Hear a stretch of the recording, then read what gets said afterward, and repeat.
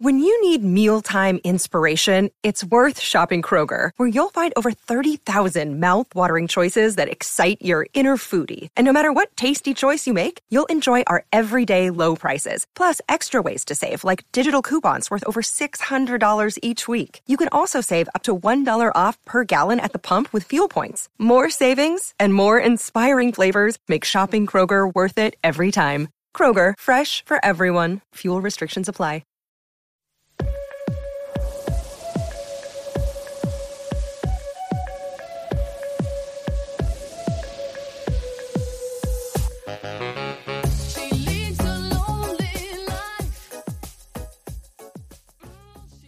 Hello and welcome to Adjust Your Tracking. I'm Eric McClanahan. I'm Joe Von Oppen. There's two films in particular we're going to be sort of like maybe volleying back and forth between. And I think there's several things that to me connect the two. One of the most sort of superficial and obvious to point out, which may cue the eye rolls of people who think it's too obvious, but it's between two women filmmakers, and the fact that that's still noteworthy and not acknowledged, that there is a wealth of incredibly visionary women directors. Like it's just sort of like hard to deal with the fact that we have to still acknowledge that this is noteworthy. Like, of course there are amazing women directors. Like but we're still here. We're still here where it's like it's unique and it's worth celebrating every time it happens. But we have two women directors, one a sort of newer one, and a Mirpur with her new film The Bad Batch, after her sort of like right out the gate art house vampire movie Girl Walks Home Alone at Night. And we have just sort of an old soul at this point. She's been working for quite a while. Sofia Coppola's new film, The Beguiled. And like that's the first connection. But like to me, both films sort of deal with a group of characters living in the context of an insanely politicized world and environment. But inside of it, you don't hear much about the politics that dictated the world that they live in. It's just people trying to exist, trying to survive, and dealing with just the sort of interpersonal relationships and conflicts that happen, but like not being able to ignore like the sort of politicized, heightened environment they're in. Never really drawing attention to it, but it's the brackets that they are inside that they are struggling within. And so like that, to me, like, the one depicts a historical period where literally our country was divided, much like it is right now. But there was a literal war going on between the North and the South. This is the Civil War. Just a little war. Yeah, it was a little one. But so it's Sofia Coppola's film The Beguiled is a remake of a film where Clint Eastwood was a soldier who was rescued by a school it's a smallish school in the South, and it's an all women, and the tensions that develop as they decide to let him recuperate there. And so there's just like elements of survival in both films, elements of a heightened environment. There is, spoiler alert, amputation in both films. Yes, there. And so like one's a historical film, one is a fictional environment that doesn't feel too far off from reality, I feel like. Because we have The Bad Batch, where never really dwelled upon, but a group of people are rounded up and sort of dropped by the government into a sort of a zone, a desolate desert environment where it's no longer the United States and all bets are off, and the people who are stranded there are left to fend for themselves from each other, essentially. And I don't know, we could just drop into, I think, Sofia Coppola's new film first. And this is her first foray back since The Bling Ring. Yeah, I mean, unless you don't count the Netflix like sorta movie, the Murray Christmas, A Very Murray Christmas, or whatever that was. She did. She was responsible for that. Okay. She directed that, but it's like a old school, like a variety show, kind of in the spirit of old TV variety shows. So I guess this is her next proper feature from The Bling Ring. So Yeah. she keeps busy. She does.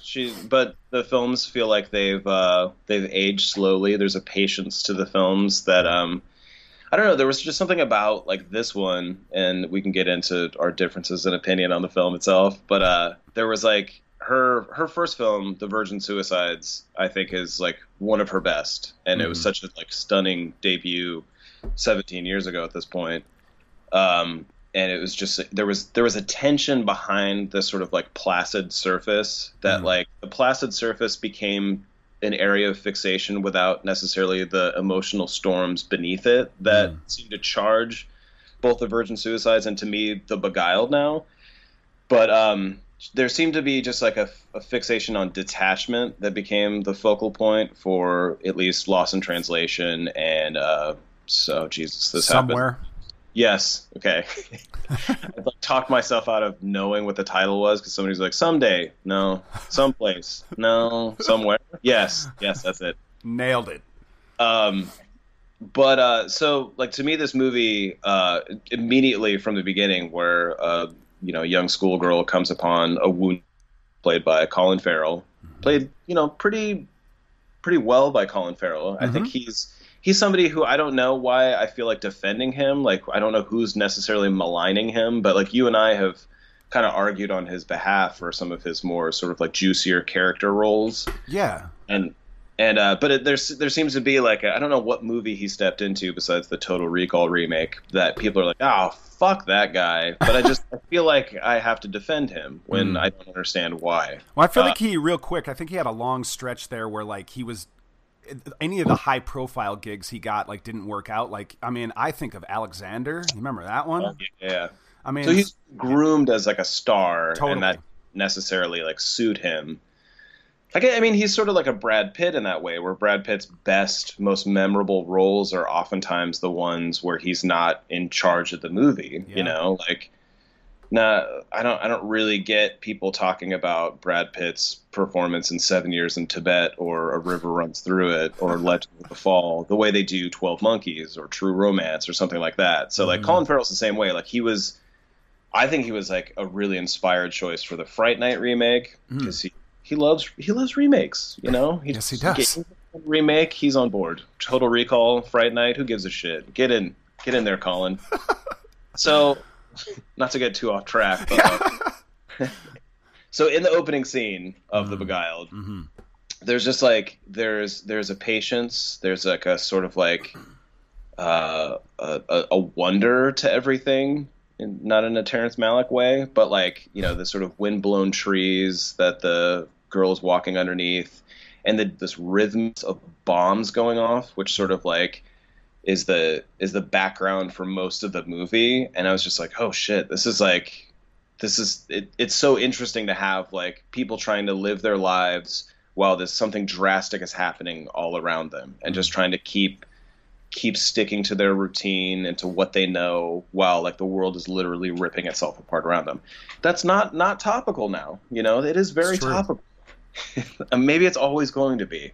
Maybe we'll forever be ripping ourselves apart while we're just trying to go about our day-to-day lives. But so Colin Farrell gets introduced to this household led by Nicole Kidman and assisted by Kirsten Dunst, another beautiful performance by Kirsten Dunst, who has been sort of creeping back in with like her in Midnight Special, and now she's back. And it's a really great ensemble, and a film that I think like just carries a lot of loaded tension from scene to scene, a lot of like tricky humor, and a lot of just like beautifully executed cinematography. And I think that like by the end you realize that Sofia Coppola's strengths are finding the tension and accessing it in moments where action isn't specific. And then once action gets specific, the movie definitely starts to get a little wobbly. And kind of just by the end, I was super just immersed in the film, like for the first like 2/3, I'd say. And by the last third, I wasn't out of it, but I was just like, okay, I might be ready for it to be done, and that's fine, and it was good. I definitely don't feel as strong as I did like throughout, but I think what she's good at is finding the sort of trickier, complicated moments, and when it has to get on a sort of conventional, this is happening now, this will happen, it starts to get a little less sure-footed. Like she traffics in ambiguity, I think, a lot better. Yeah, yeah. I mean, I would have preferred this movie to be much more ambiguous, actually, to be, Yeah. I don't know, more. I haven't totally like figured it out yet. Like it to because I. Here's my thing. This movie I thought had so much potential. I think it was loaded with all these things. You've brought it up, like the whole idea of the Civil War backdrop, those the sounds of the bombs in the distance. Like you said, it almost like scores the movie slightly. Mm-hmm. You know, you're just always hearing that. It's always out there. There's just so much. I love that environment to build this kind of story around. But to me, this movie was screaming to be pulpier, to be right, to be more campy in a way, and maybe that's just. I mean, that's not Sofia Coppola's style. I mean, there's nothing in her previous work that leads me to think she would make something really heightened, melodramatic, and campy. Like, she's not going to turn this into like Whatever Happened to Baby Jane, but I kind of felt like this movie needed some of that histrionic stuff. Yeah, or The Handmaiden from last year. Oh, great! That is a great example. Very, yeah. I didn't think of it, but great call. And a period piece as well, The Handmaiden, mm-hmm. where it was able to bring in a lot of lurid elements, but also fit have into an elegance to it too. You know, like there was an element of sleaze, but there was also an elegance that sort of like lifted everything up. Yes, and made it dynamic. And it's just a tricky tone to try to pull off, because it's like, if you find yourself, I think a lot of people, if they find themselves laughing at stuff that's tense, they're more apt to sort of dismiss it as like bad camp, you know? Yeah, it's true. I guess you can fail much on a much more grand level going for something like that, where if nothing else, the Beguiled is definitely it's consistent with a lot of like Coppola. It's a Coppola movie, a Sofia Coppola movie. Definitely. Yeah. It's got her style through and through. I felt like this one had a sort of almost like, I thought of it like this. I came out of the screening thinking like, man, what if someone told you this story, just like you were at a party or something, you ran into someone, they're like, man, I got a story to tell you.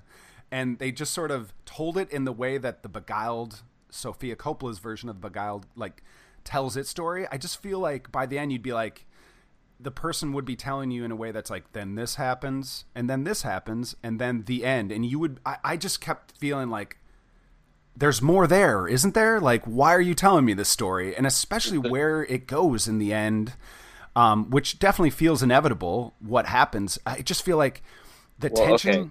Go ahead. So if somebody was telling you the story at a party, are they mentioning windblown trees for several minutes, like as an aside, or is that not part of it? That's a good point. Okay, so the atmospheric elements that are definitely there that got me into the movie in the beginning, right? I suppose not, right? That's something that just makes it a movie in a lot of ways, where it has these elements that don't have to push the story forward.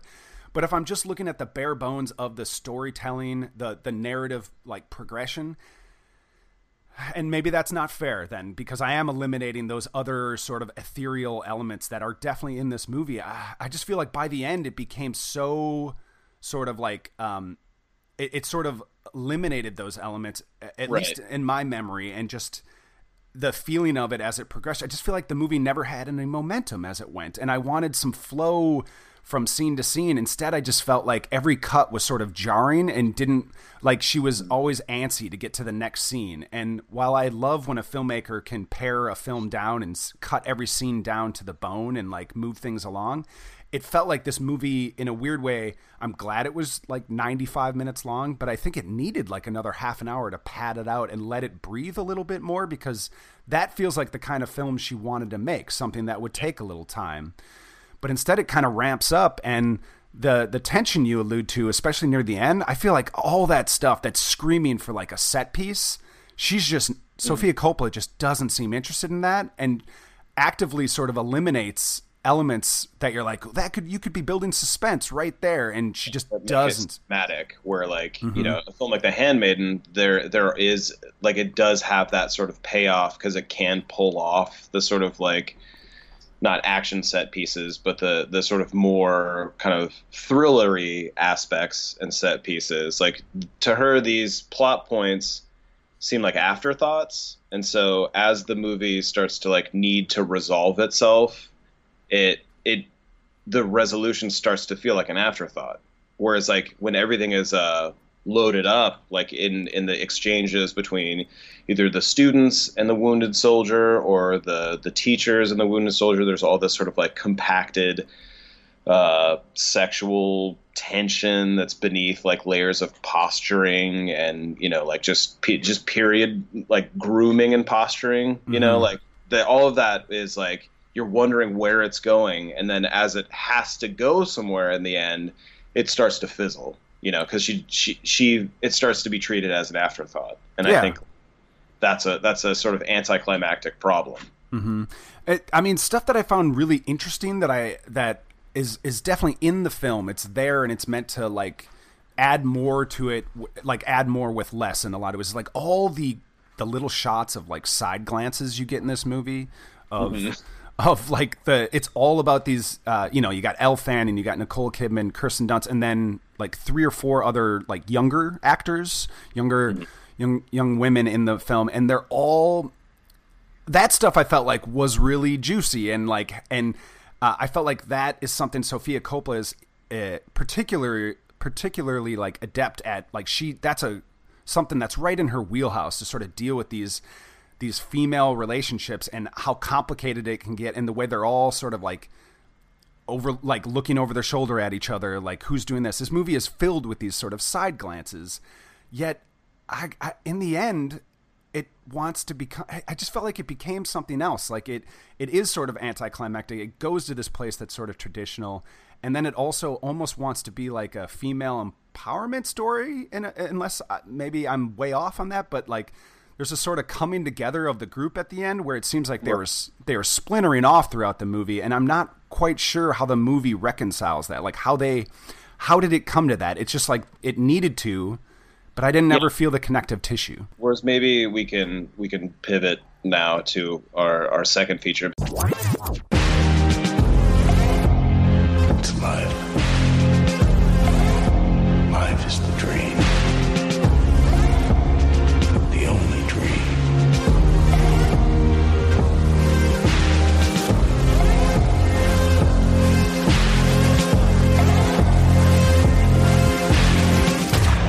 Costs a lot to be here. Costs you an arm and a leg. We don't need to go into what happens at the end of The Bad Batch, but I think that there is a profound ambiguity to the ending of The Bad Batch. Yes. It troubled me the first time I saw it. I saw it last year at Beyond Fest, and then just rewatched it, finished it this morning. But there is like a graduate level ambiguity and not harshness, but just like a near tragedy to the conclusion of this movie that was a much bolder statement in a film that I think does what you're sort of arguing that The Beguiled would have benefited from, where it is padded out. The Bad Batch is 2 hours long and takes these lengthy sort of just like poetic excursions of just like capturing the landscape and just like not having any sense of hurry necessarily to it, while still having this atmosphere of dread never leaving the circumstances. Yes. The ending there is a lot there going on. There is a lot that could be troubling. You could also see it as kind of sweet.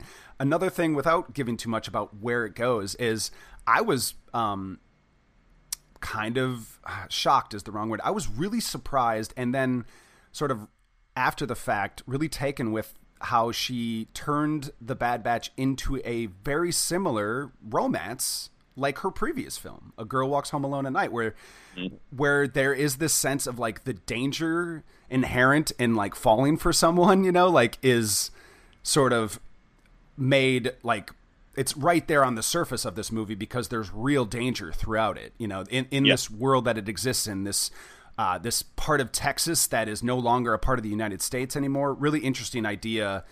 It's in this dystopic future where, you know, it doesn't seem that far off, really, as like heightened as this movie is. This feels eerily like a world we could end up in. You know, it's there's all that going on there, but yet, yeah, she pulled off something that is, I don't know, I found it kind of sweet by the end.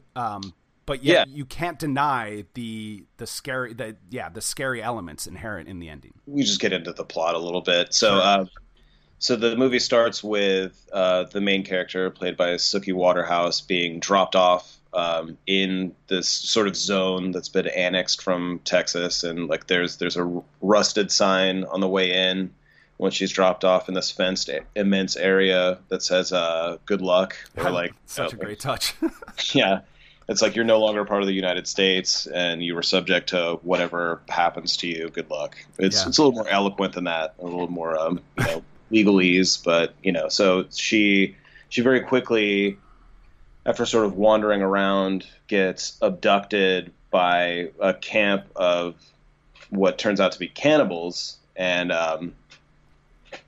she has to fight her way out of it and survive. And like the movie switches not just tones, but types of films, like very effortlessly. Mm-hmm. Like it goes from like what could be just like survival terror movie. I don't really want to use the term torture porn anymore, just because it feels like we're so far past it and it feels limiting and limited. Mm-hmm. But there is an aspect of that where she has some of her limbs cut off, and it's a very immediate, visceral, terrifying, nightmarish film at first. Yeah.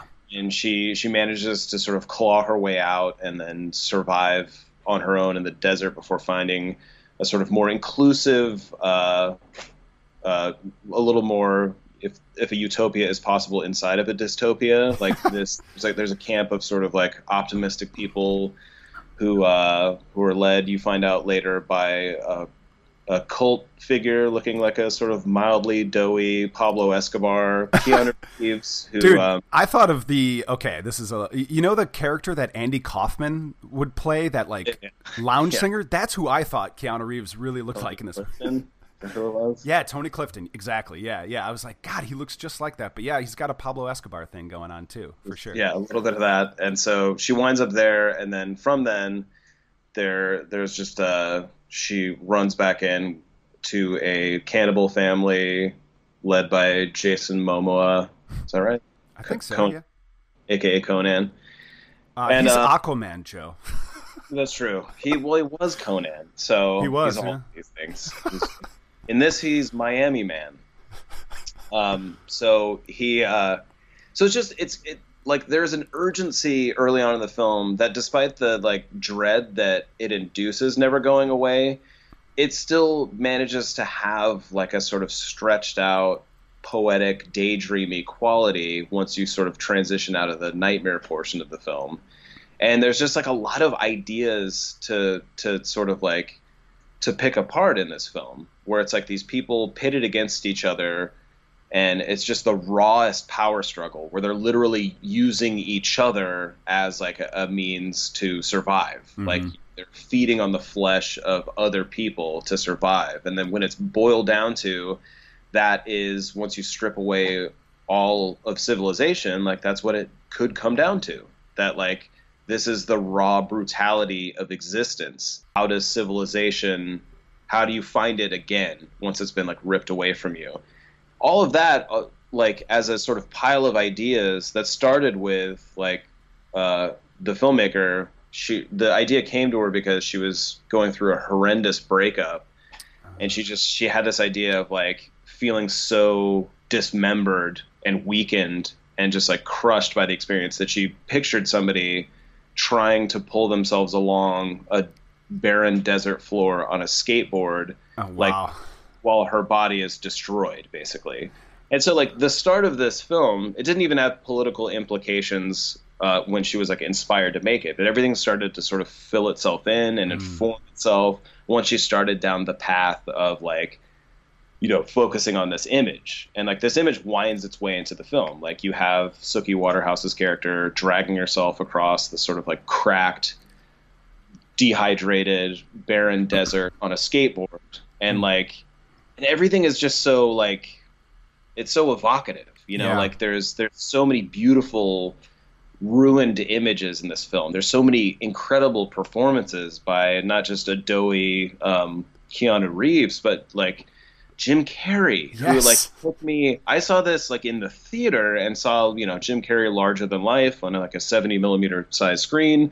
Like he and I didn't recognize him for like 5 minutes. I was like, oh shit, that's Jim Carrey. Okay, like a wordless performance that's so like riveting and unlike anything he's ever done. Mm-hmm. Giovanni Ribisi is also in this film, and it is like one of my favorite performances from him I've seen in a long time. Mm-hmm.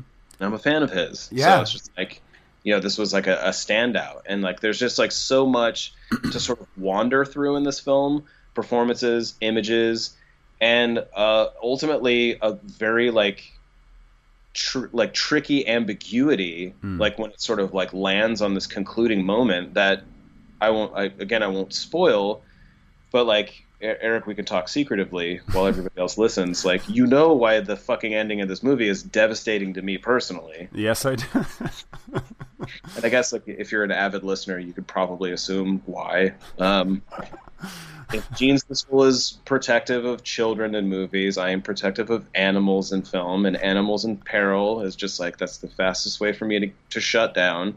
And like, I saw this last year, like had a similarly kind of like, oh, that's a fucked up ending. But this time, like it made me cry. Like, it made me cry, and like not in a frustrated, I'm mad you made me feel this way, but in a like, oh shit, like there's something very tricky to try to process at the conclusion of this film, as opposed to the way the Beguiled sort of lands, and you're just sort of like, all right. It's just like, it's a beautiful image that sort of concludes the Beguiled with pulling out beyond the fence of this household. Mm-hmm. And you're just sort of like, that's pretty, but I don't feel anything.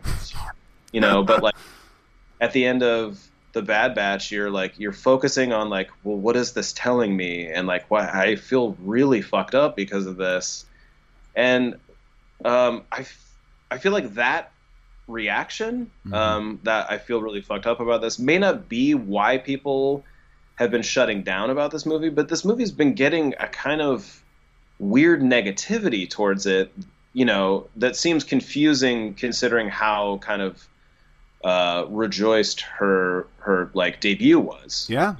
Maybe it's like the scale of the movie, that like it has a sort of like bigger budget look and like muscularity to it, not just talking about Jason, but there's just like a sort of like bigger spectacle quality. And I think maybe there's like an expectation of a genre payoff that the movie doesn't necessarily deliver, because it's a movie that has a more meandering quality to it. Yes. That is the word I was going to say. Is I think this movie is beautifully meandering. And like, I think you almost have to start at the beginning of the movie to realize why I think some people are responding negatively to this movie, because let's be honest, the first 20 minutes of The Bad Batch is almost a perfect short film. Like if you wanted to just release it as a short, it would be beloved by many people. I think this movie has such a great opening that it's almost like the Saving Private Ryan effect, where obviously that movie was really well reviewed, but there's a lot of people that think the movie is a major, like it has nowhere else to go. It's sort of a letdown because it starts so strong. And The Bad Batch is no different. I for one, I think the beginning of this movie is, I think the reason it is really strong, but why the movie still works all the way through for me, even while it meanders and sort of takes its time and sort of luxuriates in an ugliness that can be beautiful at the same time, is that there was so much goodwill built up for the way the movie starts, but also the way it sets up its lead character, played by Suki Waterhouse, is... another movie it made me think of is There Will Be Blood, because the opening of that movie, which also has no dialogue in There Will Be Blood, I think there's almost no dialogue in the beginning of The Bad Batch, is it sets up this character that is literally drags herself, like gets herself out of a horrible situation. So I think it's a great way to sort of introduce you not only to the world, but to this character who we see her get herself out of something. And it's like, wow, like she could have, we see at least one other, it's not even a character, another person in this movie that doesn't survive the sort of cannibal trap that she's in. But you see our lead character do it. I just love the way it can introduce that, and she gets herself out of it. This movie is also very good at world building, at letting, and that's why I also liked the meandering quality of it. Is like, as fucked up as this place is, I loved being like in it, being immersed in it. And so, I just think the beginning sets up a lot of goodwill, but also for, I think for a lot of other viewers, it sets up expectations that maybe the movie isn't going to fulfill in their mind. It's not going to be a thrill a minute sort of like genre effort all the way through. It's using that to sort of introduce these other elements. And this is one of those polygenre movies we've talked about where it does hop from a different type of movie to movie throughout. And I think she's really good at threading all those together. And the stuff I think there's a lot of fat in this movie, but I wouldn't want to cut any of it down. Even as I was watching scenes where, for instance, there's a point in the movie where Jason Momoa's character, he likes to draw and sketch. And he encounters Jim Carrey's character, and he's trying to get information from him. And the deal they strike is that he will sketch a portrait for Jim Carrey. Is there any reason we need to have a 5-minute scene of actually watching Jason Momoa draw him out? No, you could just cut to the end of the picture and the scene would be shorter. But even as I kind of giggled at those moments, it's like, really? We're going to watch this whole thing play out, him drawing him? Like, I kind of loved, like, I didn't feel like it was indulgent. I just feel like that's just the pace she wants to strike. And I think I'm more and more starting to appreciate movies that are willing to breathe. We talk about this a lot, like 70 movies from the 70s. The original Alien is one I go back to, where it's like, I love how slow that movie is. And in a way, The Bad Batch is slow and meandering, but I loved that it uses that to build a world to suck you into a certain atmosphere. And I just think that doesn't work for audiences, a lot of audiences, and even critics in this example. Yeah. And I think like people's impatience, not just as audience members, but as creators, assuming the impatience of the audience is they're like, we'll just get to the point, where they don't eventually have a point because they've eliminated all build to an eventual point, because there needs to be a sort of process that the audience is involved with to land at a moment. You would hope, like we talked about this, I think like last episode or the one before that, where it's like, if people are just trained to cheer on command, then like the whole process just becomes meaningless, you know? Yes. And so like, this is a weird movie that starts off with an incredible raw urgency to it. Yeah, the first 20 minutes is like harrowing. It's fucking intense and overwhelming,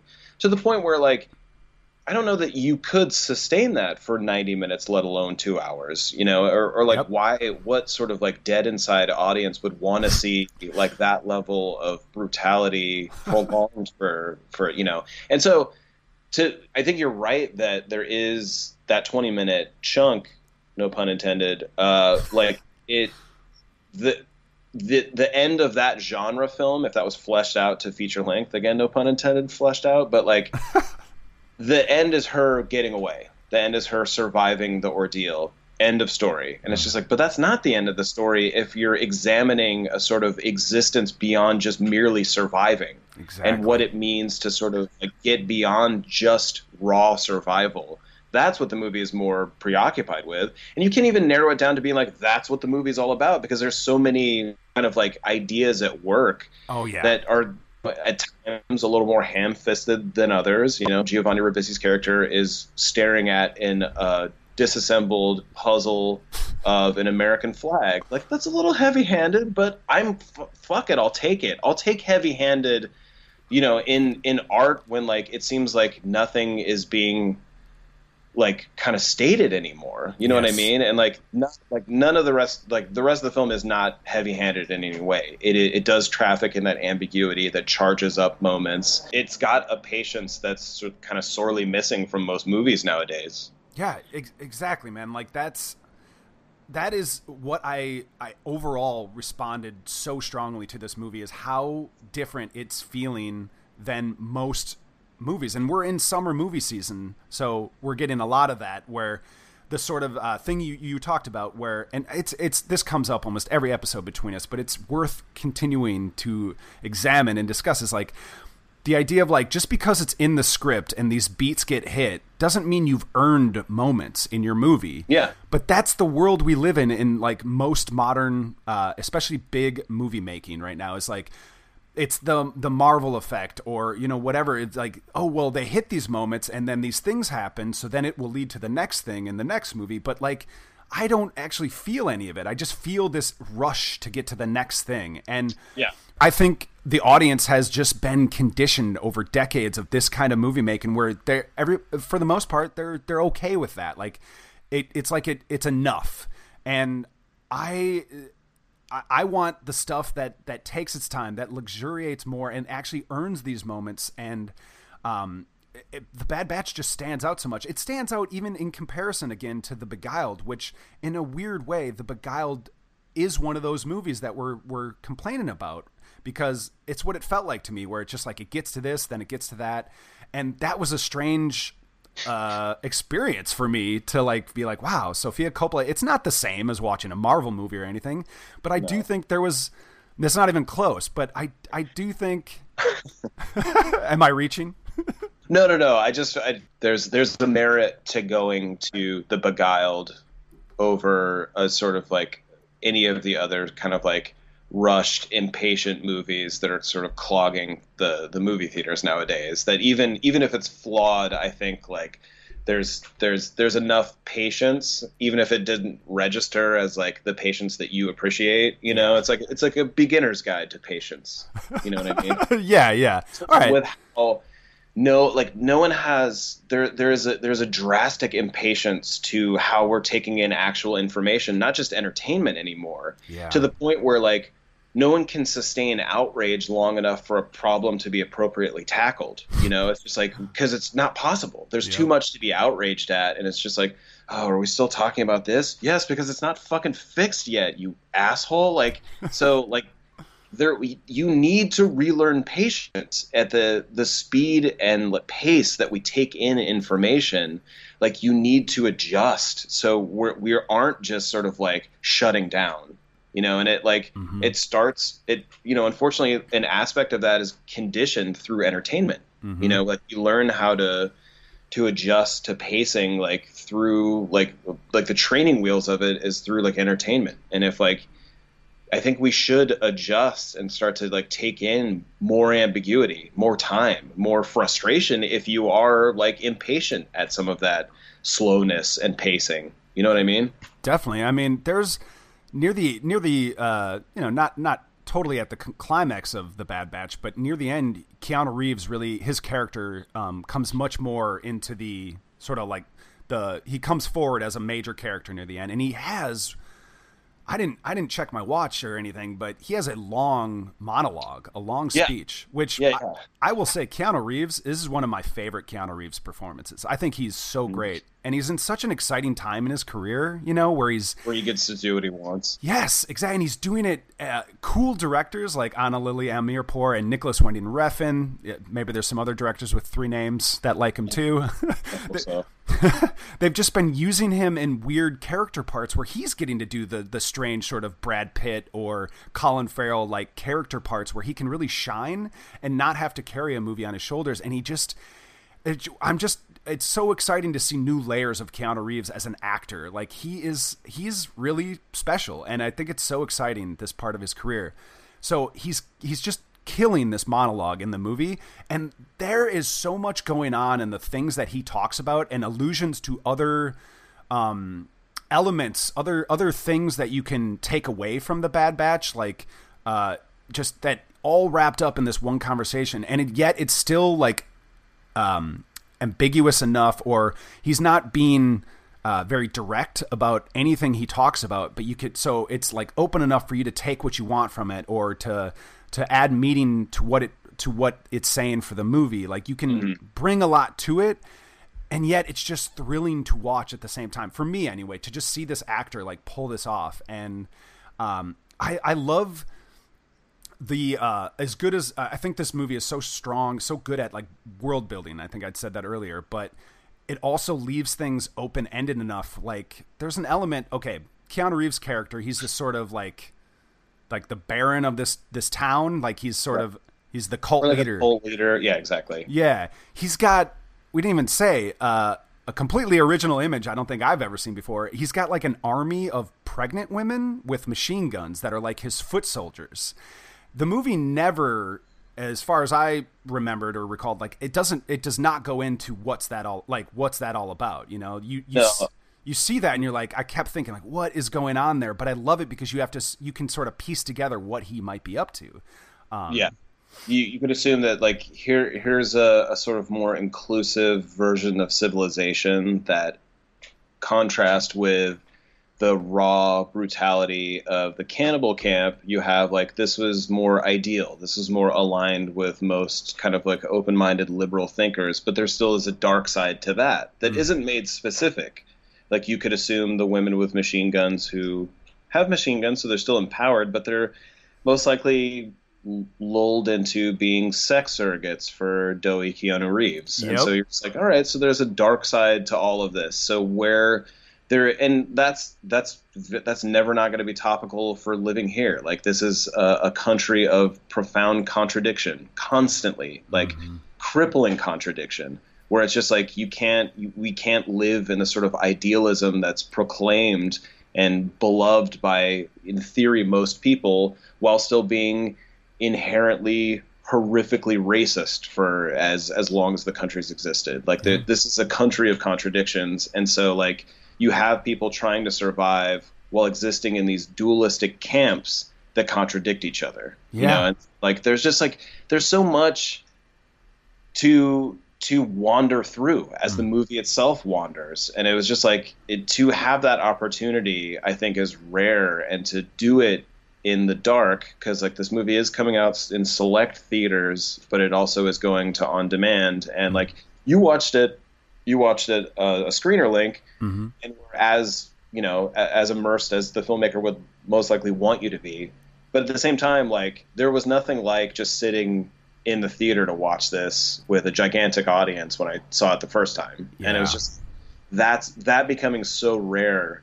Like this is another movie that like if you get the chance, if you're compelled by what we're saying, like go see it in the theater. Yeah. You'd be a little lonely. I don't know how many people are going to show up for the movie, but like, you know, it deserves, like there is a scope to the vision of this film that's beautiful on the big screen. Oh yeah, I can only imagine. And it's gonna open at the Hollywood Theater here in Portland. Oh, good. Yeah, it is. I was fighting to get it at my theater, but I think it's a better fit at that one, and because they have a more genre friendly audience. And I cannot wait to go see it. I'm gonna see it as soon as I can, because I not only need to see it on a big screen and in a much better quality than how I got to watch it, but I just want to see it again. I feel like those ambiguities, the things we've talked about, are what make this movie great to me, because I want to go back to it. I have not had that feeling for even a lot of the movies I liked this year.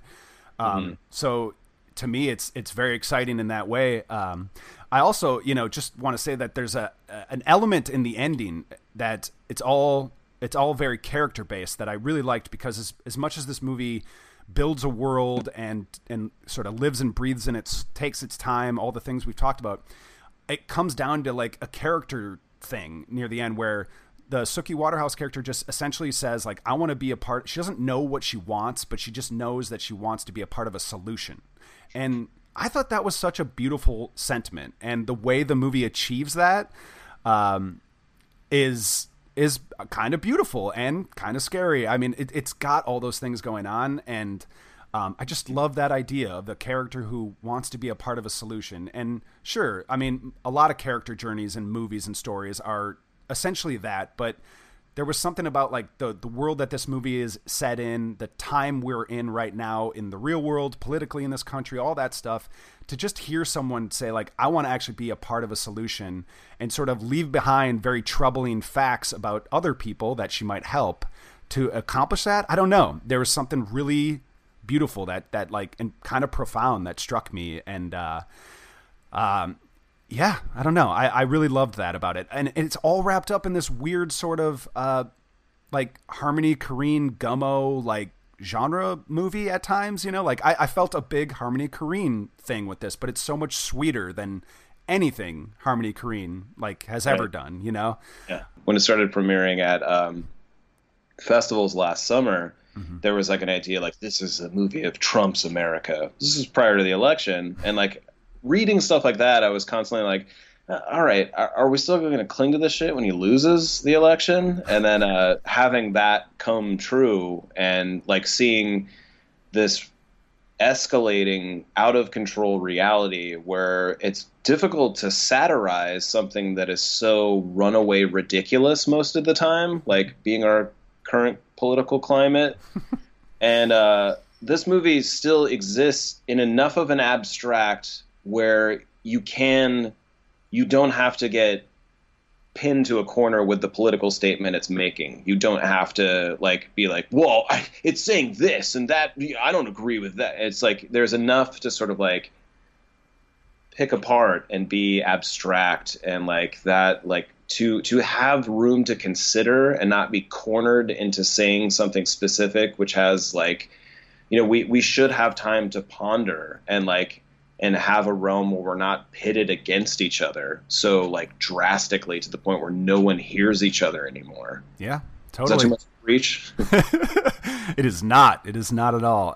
Also, great soundtrack and, you know, super cool visuals. Like let's not downplay that. Like this is a cool movie, and if you like stylish filmmaking that like is every shot, everything has been considered to like take the advantage of what cinema can do, like that's another thing, and that's another thing worth mentioning. I mean, hell, I couldn't I was so excited to hear an Ace of Base song at the beginning of this movie that like I was well used. What's that? It's very well used. It is. It's so well used, and also just that's the type of music that will like transport me to a certain time. I can imagine being on a school bus hearing that shit, you know, like as a kid. So especially juxtaposed with what's happening in the scene. Like it's a horrific juxtaposition. Yes, absolutely. And it's some of those lyrics really beautifully are commenting on what's happening. It's one of those things where it's like on the nose lyrically, but kind of perfectly on the nose. It's something that I think of like in Donnie Darko. Like Richard Kelly uses lyrics that are so on the nose sometimes, but it's kind of perfect, you know? And I just, God, you know, the more I talk about maybe I'll decide this after a second viewing, but I think The Bad Batch is the one right now for me. Like this is like my movie this year. This is the favorite. Oh, I'm so glad. Yeah, it feels good to say, and I hope more people come around to it than those that have been able to see it at festivals so far, because I just think this movie is just filled with stuff going on, and I wouldn't even want to trim the fat off of it. I'm a very big fan of this movie. Yeah. Me too. In addition to these two films that are opening in Los Angeles, but both are expanding sort of in the next couple weeks. Also opening is The Big Sick, which was written by Kumail Nanjiani and Emily Gordon, I believe is her name, and it's based loosely on a true story of the two of them meeting and her falling shortly thereafter into a coma, and the sort of like weird limbo their relationship was in before she got sick, and how he has to meet her family. And you know, we talk about like movies fighting for space in theaters, which is where they really, it's the proper place for them, as much as we're finding new ways to watch and experience films. And I think romantic comedies comedies in general are like, they will get squeezed out quicker than a lot of other genres to Definitely. Like streaming platforms. And so to have not only a comedy like fight for its place, but one that's like genuine, and one that like really has a sense of stake and isn't driven by gimmicks, even though like the real life sort of hook of the movie is intriguing. It's not driven by a gimmick that most sort of like contemporary comedies and romantic comedies hinge on. How to Lose a Guy in 10 or whatever the fuck that was. But like they all have like this intense gimmick driven hook that's like desperate for people to like, no, it's about a guy who he took too many dick pills, and then okay, I don't really need to see this. And they're too often hinging on gross out stuff, because that seemed to be a formula that you could get the ladies to go to the movie for the romantic comedy angle, and the guys will stick around for the shit jokes, and like this movie is authentic and heartfelt, and really it does earn its sort of like its harder moments, and it's got an incredible cast. Holly Hunter and Ray Romano are great as Emily's parents, and Kumail is just like, he's such an insanely likable presence, and his who became his wife is not played by his wife. It's played by Zoe Kazan, and she's outstanding as well. And so I'm excited for you to see it, Eric, so we can go into it in depth. But I just want to give a quick plug that people should see it as soon as they can in the cities it's opening in. Totally, man. It looks like one of those like indie comedies, one of the Sundance movies this year that could really cross over and do pretty well. Amazon picked it up, so they're doing their part. It's in good hands for the most part. Mm-hmm. Well, cool. Yeah, I'm looking forward to that too. Maybe it'll even be the next episode that we'll be able to get to that one. So just chill to the next episode. Nice. All right. So why don't we wrap up episode 148 of Adjust Your Tracking? This show and all our other podcasts are part of the Playlist Podcast Network. You can find us on the playlist.net. You can communicate with me and Joe if you want at adjustyourtracking@gmail.com. You can find us on our Facebook page, Twitter as well. What's the handle there, Joe? At Adjust Your Track. That's right. Come find us there. We'll see. Maybe it'll take a while, but we'll get back to you. Come find us. Be patient. Learn patience. Exactly. It's the theme of this episode. Learn some patience. Go see The Bad Batch. And what the hell? Go see The Beguiled. I would say go see The Beguiled. Support Eric these movies. Caution and be like, yeah, go see it. Not a fan, but I do think people should see it for sure. So yeah, if you do, let us know what you think, and we'll be thankful for that. But not as thankful as I am to talk with you, Joe. Thanks, Eric.